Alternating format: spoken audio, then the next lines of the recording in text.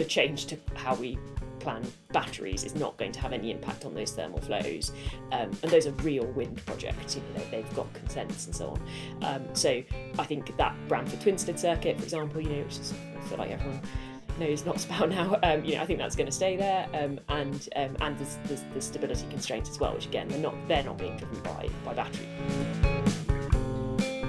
Hello and welcome to the Connectology podcast. Here, Road Knight Taylor's influential team of elite connection specialists and their expert guests help you to better understand distribution and transmission network connections and how to acquire them faster, for less cost and at lower risk. So on today's podcast of the series, we are talking about the hot off the press news, which came out earlier this week, that National Grid is changing and I have to admit to being very much a layperson in this regard, but thankfully I'm joined by some experts, but National Grid have changed the assumptions it uses when it models battery storage. And this is hopefully, and Pete Aston and Catherine Cleary, two of the Road Knight Taylor connectologists who we got on today, will hopefully tell us that this is going to be absolutely game-changing in freeing up the grid queues and opening up what were the, I guess, perceived or modelled constraints in order to allow an awful lot more generation and storage to connect an awful lot earlier, because we did have some dates, connection timeframes going out to, I think, as bad as 2036. So I will just ask you two, Pete and Catherine, just to shoot the breeze over this. And I might ask one of you, and the first person I can actually see there is Pete. So I might just say, Pete, what is this all about? Okay, so, and I think Catherine should chip in on this as soon as I get something wrong.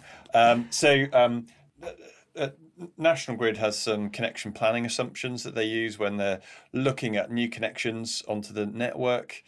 And there's lots of assumptions built into that, but one of the assumptions is around batteries. So what should National Grid be modelling batteries' behaviour as when they're looking at new connections to the network? So traditionally, they've gone down a sort of pessimistic route, assuming that when you're at peak demand times on the system, that batteries are going to be importing power, charging, and making peak demand issues worse.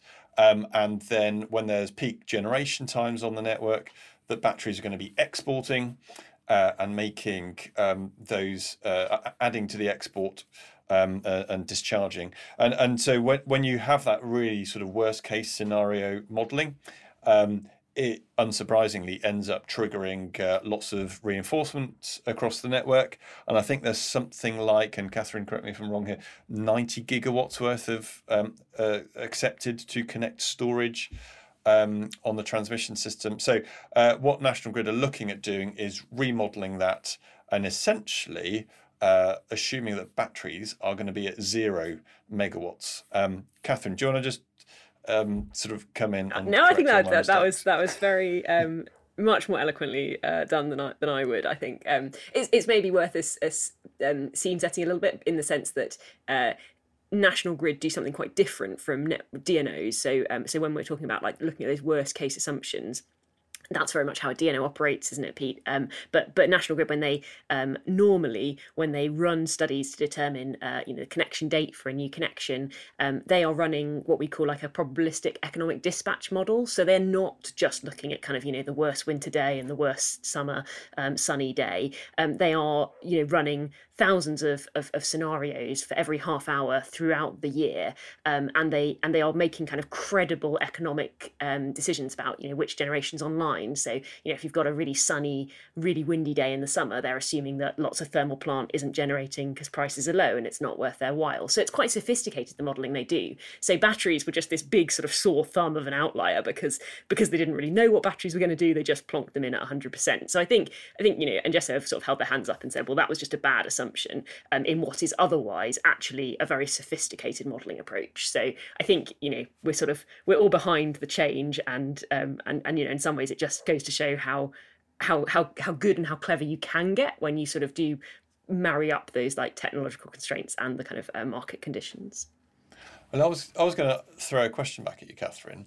Is like some people listening might just go, well, that's fantastic that National Grid are going to be modelling batteries as zero, but isn't that just bonkers because they're not always zero? They're going to be at some level above zero for some of the time. So how on earth can National Grid turn around and make that decision? You know, I think in the ears of some that might just sound like a really, I don't know, crossing your fingers and hoping for the best type of scenario.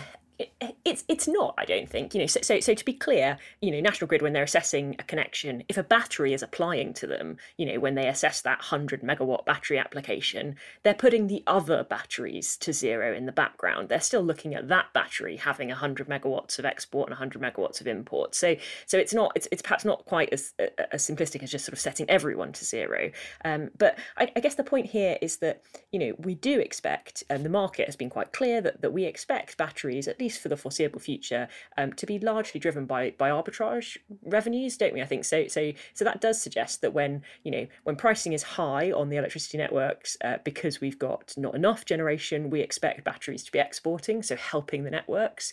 And conversely, when pricing is very low overnight, we've got actually we struggle to have enough demand on the system, and we expect batteries to charge. So most of the time we do expect batteries to be basically doing the converse of what the constraint is on the network. So putting them at zero is actually quite a sensible halfway house, because when, about that 100 megawatt battery could be exporting 100 megawatts or importing 100 megawatts. So zero is effectively the kind of halfway hedged position. So I think it's quite a sensible strategic viewpoint. And also, I was chatting to someone today who I think had sort of taken the approach of this sort of seems great, but what if my battery wants to export? Am I going to get constrained? And understanding that actually you've still got your techs, you've still got your access rights. So if National Grid have messed this up, and they've perhaps taken a risk and been too optimistic, it is their risk. So they will have to manage that commercially, and they will have to commercially constrain people. So really, if there's anyone kind of taking a risk here, it's probably National Grid rather than the impact it's going to have on connected generators. Would you agree? Yeah, I think so. And I think as well that I think you touched on just then that the way National Grid operates at transmission is different from at distribution as well, isn't it? Because they have the ability to sort of constrain, financially, commercially constrain generators, whereas at distribution level, that's not really such a thing, is it? That sort of DNOs have generally looked at connections at distribution level as a sort of fit and forget, connect and forget approach, and you don't go back and play with them and unless you switch out the circuit that they're connected to or something and turn them off. Yeah.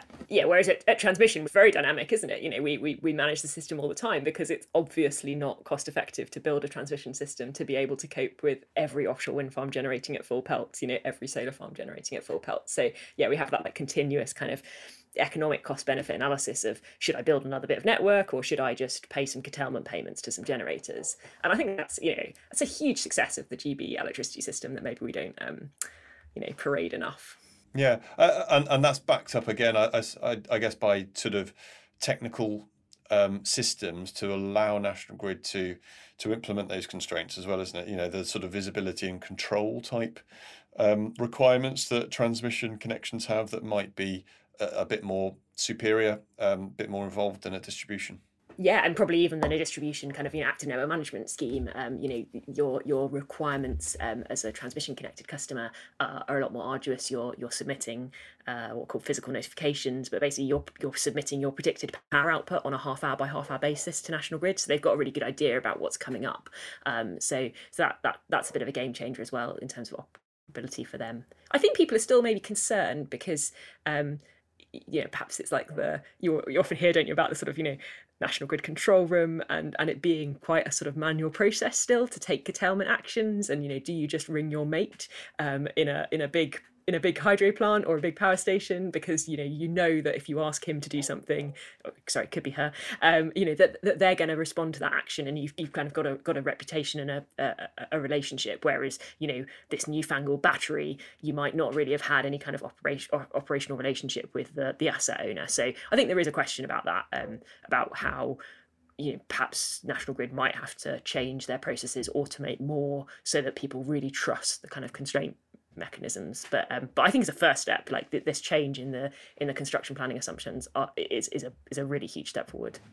Yeah, and I think one of the things that slightly confuses me about it, and maybe it will, or maybe you can help me in a minute, or maybe it will just become clear over time, is that it's only in England and Wales at the moment, and that the Scottish TOs haven't yet moved into having the same assumptions. But I'm also aware that it's a GB wide network. So does National Grid in England and Wales, what do they assume about the batteries connected in Scotland? So I haven't quite got my head around yet how National Grid are and the Scottish TOs are sort of coordinating or otherwise. I think probably to anyone outside, perhaps sort of 20 people in National Grid and 10 people in Scottish Power and SSEN, it's a little bit of a black box to us, isn't it? We talk about CPAs, and I think I was on a great call the other day where someone who's very, very well respected in the industry just said, "Am I having a senior moment? What is a CPA?" And I thought, oh, good on him for speaking out,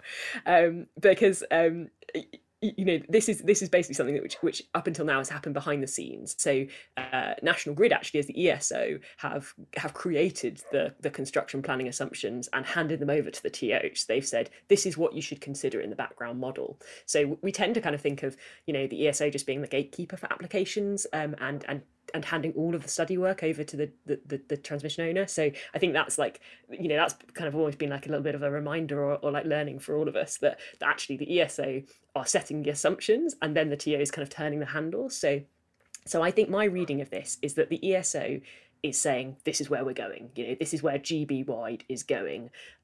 We've already had the conversation with NJET. So in England and Wales, they're comfortable that we're changing the assumptions for them doing their power system analysis.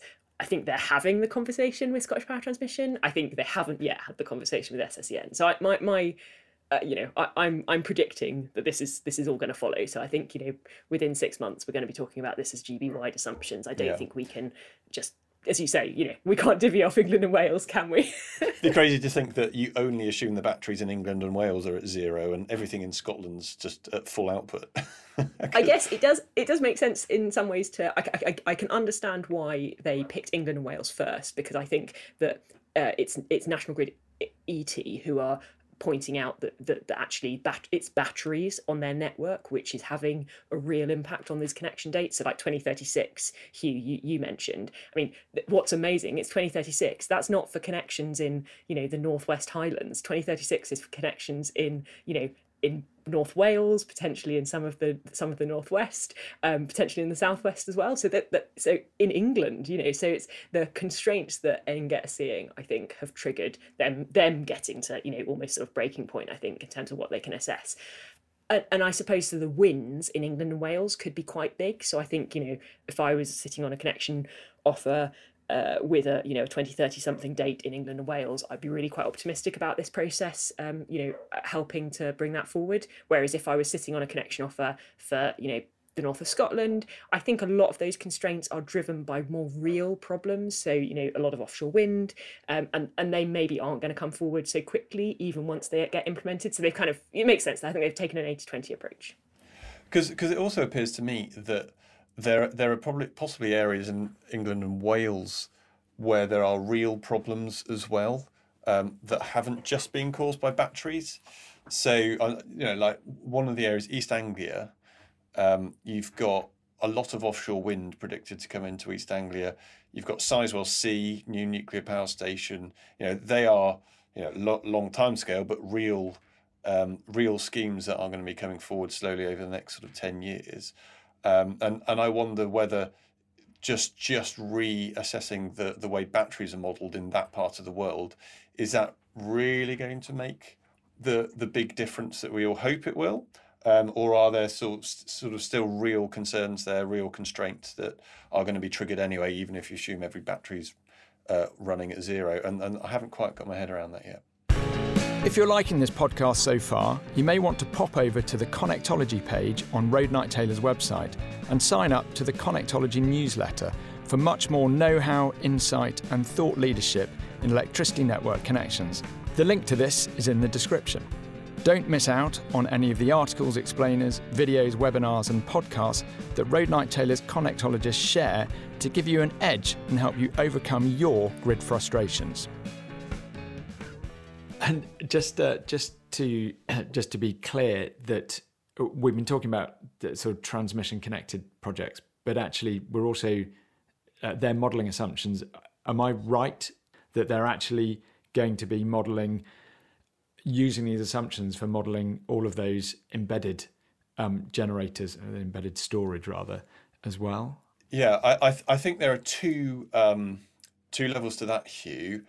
One is every embedded connection onto the distribution networks goes through the project progression or statement of works process and gets assessed by National Grid ESO in terms of what reinforcement works they have to sit behind. So there's lots of embedded customers who are getting really long connection timescales because of these large transmission reinforcement schemes.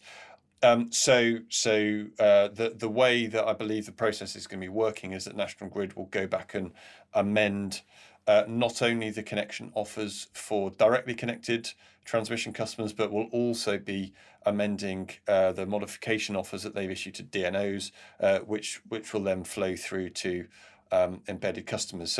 So there could be connection dates that improve for embedded customers in relation to those wider transmission constraints. How then those changes into the connection planning assumptions impact on the way batteries are modelled at grid supply point level, I'm not yet sure, and I don't know if Catherine, if you're back, whether you've heard around exactly what they're going to be doing at GSP level, and whether that changes compared to what they're doing at sort of wider transmission level. So Grid do model what happens for like distribution connected customers in this this sort of economic dispatch analysis that we've been talking about, the construction planning assumptions that go with it. That does include assumptions around what happens at distribution. It's quite interesting. So they actually do things like apply attrition rates to projects. So Grid say, well, we've looked at the last over the last 10 years of operation. We know that not everyone who applies to us actually builds out a connection. We know that people who haven't got their planning consent are even less likely to build out a connection. So we actually assume that between like half and a third of generation projects just drop out of the queue at some point because they never get built, and they apply that interestingly at distribution as well as at transmission, and that's all for setting the background. But it means that I think there's this really clear kind of conversation point to say, well, should we be doing the same thing at distribution? So when a DNO is applying, they're submitting their Appendix G data or they're applying for a project progression, should there be some kind of diversity around those assumptions? Because if there was, I think that would be really helpful for actually kind of, it would just mean we could get people moving, get projects connected, and then get to a kind of a okay, well, actually, maybe if everyone does want to connect, now we have higher constraint levels until we've built this reinforcement. I think the emphasis is very clearly on, not just kind of ignoring distributed energy resources because it's hard. So I think National Grid want to do something about that. And I imagine that I guess they have to go and talk to the DNOs, don't they, Pete? Because ultimately it's how a DNO submits a MODAP or a project progression, which is going to shape how it affects their customers. Yeah, and there are quite a few, lots of grid supply points across the country where reinforcement of supergrid transformers has been triggered specifically because of battery connections, either export or import or both. And it's in those sort of scenarios where I guess if those assumptions change and improve, that customers might see not only reductions in timescales, but potentially in some places could see reductions in cost if they're not having to contribute towards paying for supergrid transformer reinforcement. So it's really got quite a significant knock-on process. Interestingly, I saw I'm sure loads of people will have been on a call a couple of days ago about the kind of two-stage offer process, and that also dealt with the way that National Grid had to pick up these changes. But interestingly, I thought Susanna put up a slide which was who's the head of connections, put up a slide which showed all of the different initiatives that National Grid have got to basically try and get to a more efficient transmission connections sort of regime, and there were a scary number on that slide, but one of them, which I don't think has been talked about very much, is a policy sort of development program to set grid supply point limits. So this is like all about giving the DNO control on those SGT assets. So saying, you have, they're your customer assets, this is the rating, or this is your contractual limit associated with that. Now you go and manage it. And I think it's interesting because I think there's no time frame, as far as I'm aware, on when that's going to be deployed. But once it is deployed, it'll suddenly change the emphasis, because I think the DNOs will be far more engaged with managing this process. And it's not just National Grid have said X, it's no, actually, this is something I can control within my limits. Yeah, and I think that'll be really interesting to see how the DNOs then respond to that, because they then need the systems in place to be able to control generation on their own network, both sort of commercially and technically. And I mean, some DNOs have got the sort of start of those technical solutions with active network management and so on, being able to control generators. But I think perhaps there's a lot of that commercial development that potentially needs to happen on the DNO side to allow them to have control those generators in the way that they need to. But it's a bit of an obvious gauntlet, isn't it? I think people across the industry will say, well, actually, we've changed the fundamental assumptions at transmission. Can't we change them? These are the same batteries we're talking about. They're all playing in the same market. Can't we change them at distribution?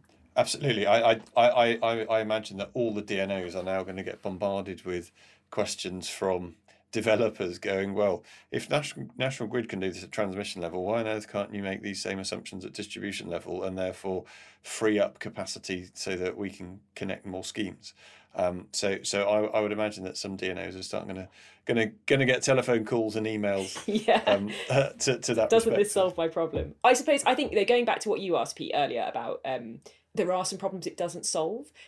So like East Anglia, for example, a lot of those 2028 dates, they're based on a system reinforcement, which is being triggered sort of by two things. One is like the level of offshore wind connecting into East Anglia. Now, the change to how we plan batteries is not going to have any impact on those thermal flows.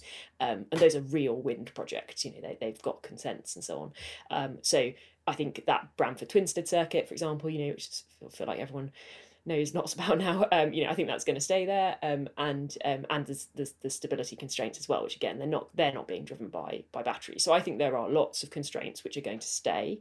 I was quite encouraged by I think Grid sort of have put together some ideas about what are they going to do where changing the CPA assumptions don't result in earlier connection dates, and I think they've got more serious about kind of looking at non-firm products. I think the kind of like stage connections, obviously everyone got very enthusiastic about, and then I think National Grid said actually there's a limit to how much we can stage people behind intertrips and so on. So I think there's a desire to look at that again, and also kind of like delayed enabling works is what they're calling it at the moment, I think, which is basically like, can I sort of borrow the capacity temporarily off someone else because it's my enabling work, not theirs, but they're not going to connect because, for example, they're an offshore wind farm or they're a nuclear project for another 10 years. So can I connect beforehand, and then you just do the enabling work in the kind of intervening period? So I think there's quite a lot of appetite for change. And just because there will be, I'm sure,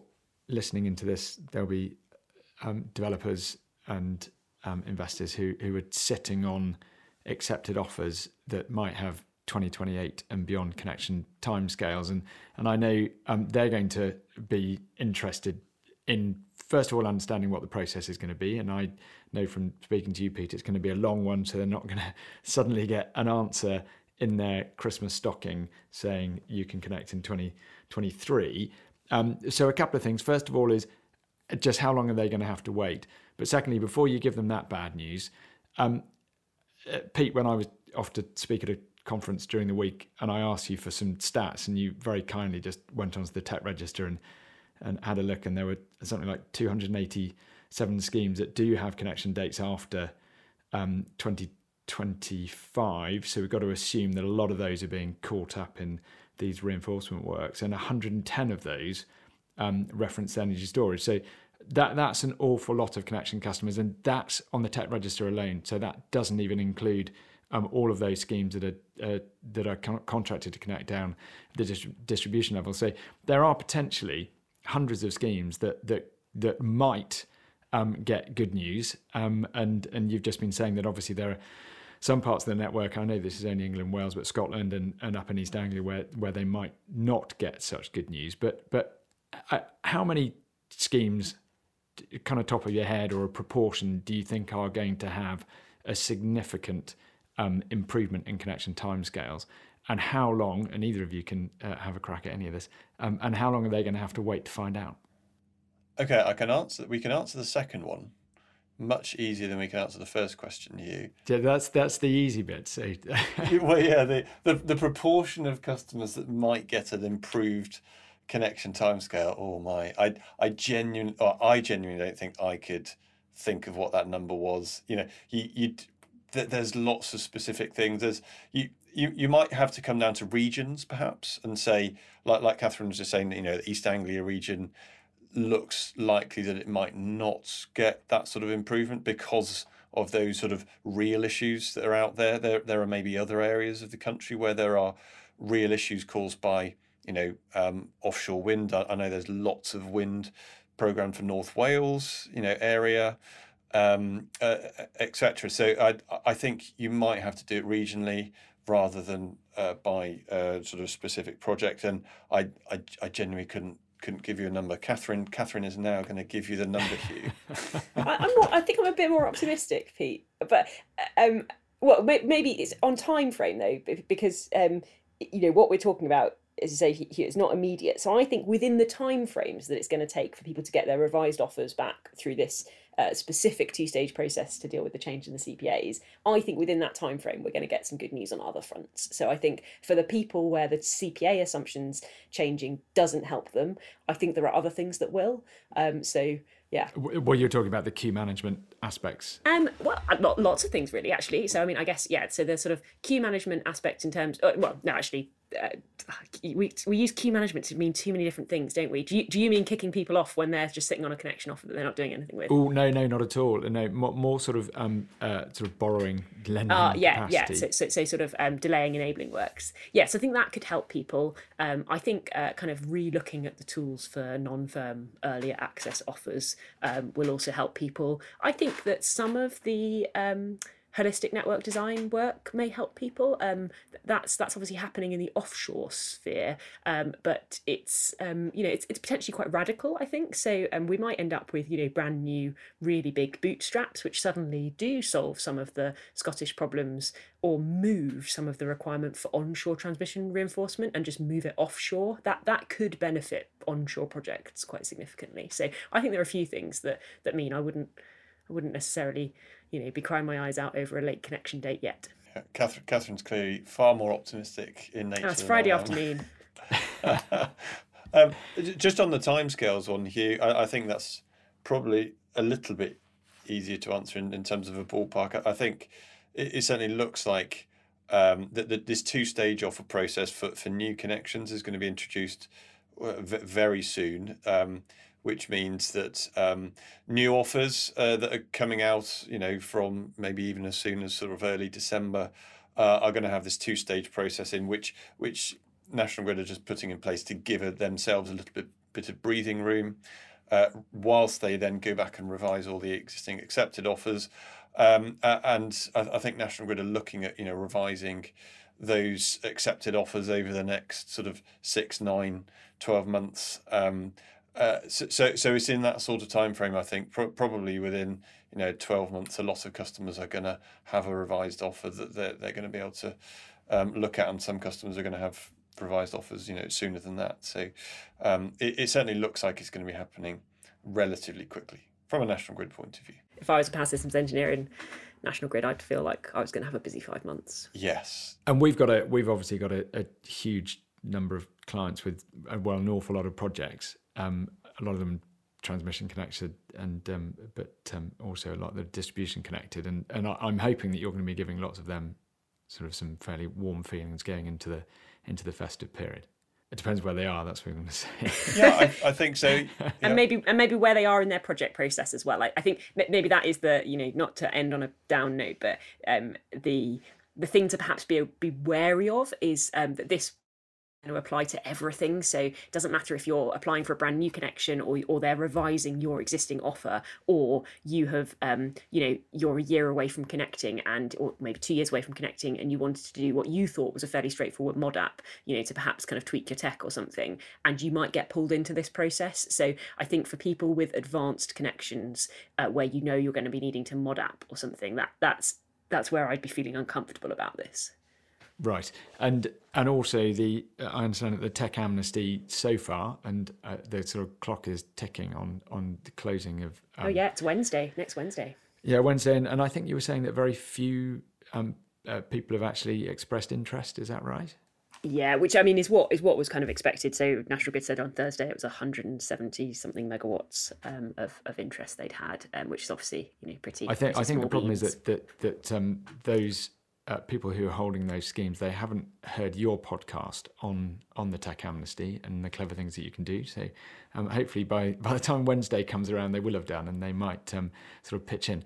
I think Christmas is fast approaching, as is kind of Friday drinks time. So thank you both very much. I know that you've been on calls all day with clients, and so it has been back to back. And so thank you for using the end of your energies mentally, so at the end of the week and at the end of the Friday to explain all this to us. It is I'm going to go into the weekend and Christmas thinking it's very exciting, and loads of these schemes are going to move forwards, even if I'm just being a little bit over optimistic. But hopefully there will be lots of people who get good news. So yes, thank you both very much, and catch you on Monday. Thanks you. Cheers, guys. Bye. Thank you for listening to this episode of the Connectology podcast. If you found it helpful, please share it with any of your colleagues or connections you think may be interested. And please do subscribe at Apple Podcasts, Google Podcasts, Spotify, or wherever you get your content. You can find out more about our services at roadnighttaylor.co.uk, link in the description, where you can also sign up to our free Connectology newsletter for more news and thought leadership in network connections. If, during this podcast, you found yourself wondering what it would be like to have a Road Knight Taylor connectologist in your life, please do email laura@roadnighttaylor.co.uk to find out how their game-changing skills and insight can change the game for you too.